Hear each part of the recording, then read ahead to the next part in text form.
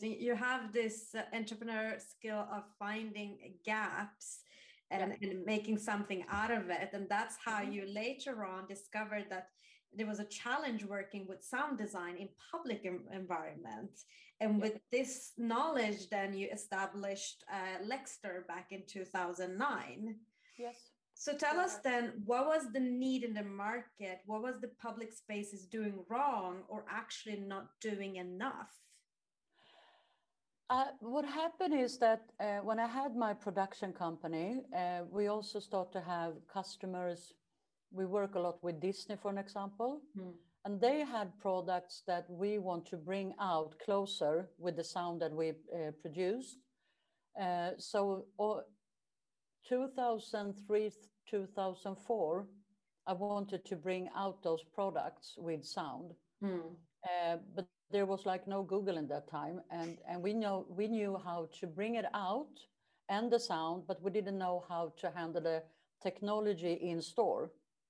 So we started to search around that, and we couldn't figure it out. That was something that was just placed in my head, that why isn't it possible to do this? There must be some technology somewhere, but I couldn't find it, obviously. But the thoughts start to grow, and then it grow bigger and bigger, because when you start to enter a field where you think there is something, a gap or something in there, I was more aware of, how should I say, the possibilities that you could do. The possibilities was in my head, and I didn't know if the market were sharing my thoughts. So we start to do bits and pieces for some customers, where we were building this like small speakers. We put in furnitures and stuff like that. So and then 2007, 2008, I started to find the technology, and then it was like boom, it was blowing up again. So 2009, Lexter was just like a company where no employees. We were just what should I say? We were more like trying to find out if the market wanted what we thought the market could need when it comes to both like experience, but also to create better sound environments. And in that time, and it still is, that a lot of, if you look at retail, for an example, there's still many shops and stores that are playing music in alarm speakers, which is totally insane. There's a lot of problems around that. First of all, the speakers are not made to provide good music quality. The second one is that alarm speakers are placed to alarm, not to give you a good experience. And the crew who's working in those areas might end up having a speaker above their head 8 hours a day. So there's like a lot of problems in that. So when we start to discover there is a market that no one touched except from in-store music. There's nothing else done.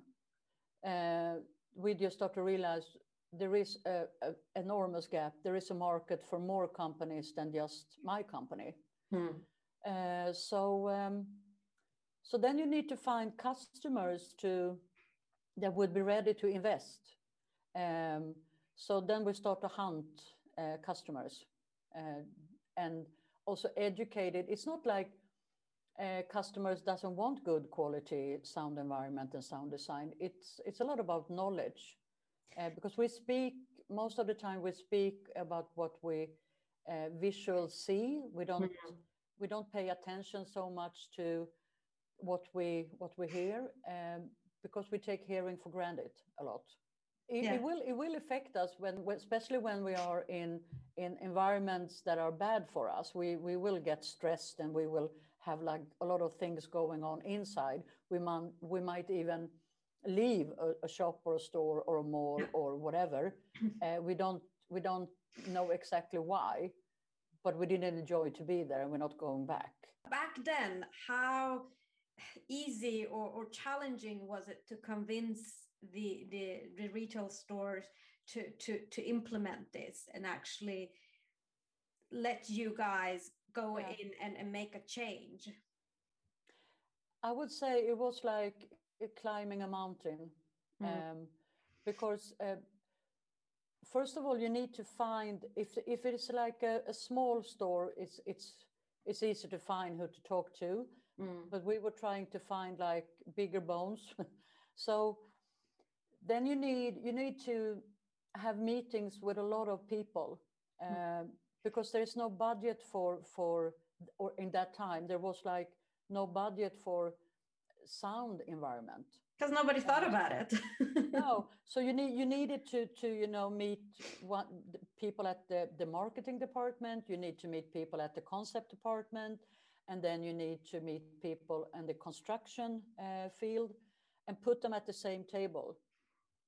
Because when you explain that what sound can do for them, no one would say, no, I don't want this. The answer at that time would be, I would really enjoy to have what you're talking about, but there is no budget. So we needed to find different people in the same company, put them at the table, and they will together make the decision to take a bit of each budget to create a new budget. So that's how we started to work with Åhléns, for an example. It took me like 1.5 years to even get close to something that just to find the right people to get them at the same table. And then we had the opportunity to do 1,200 square meter in the way that we were telling them that this is what sound can actually do for you. So when we implemented that sound design concept in the big store in Stockholm, then our customer realized, because there's something, when it's ready, when you speak about sound, it's not that interesting. You need to hear sound. Yeah, you need to be in the experiment. You need to show it. Yeah. And we didn't have the customers a place to go to, really. So I would say our big breakthrough was when we did the Modgalleria. Because then we had like a brave customer.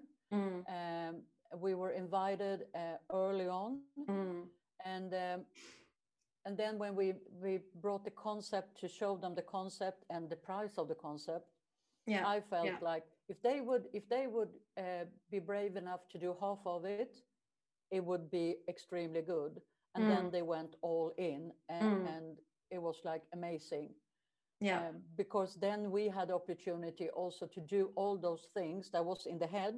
We to be honest, we never made anything like that before. So we had to, find a way working through it.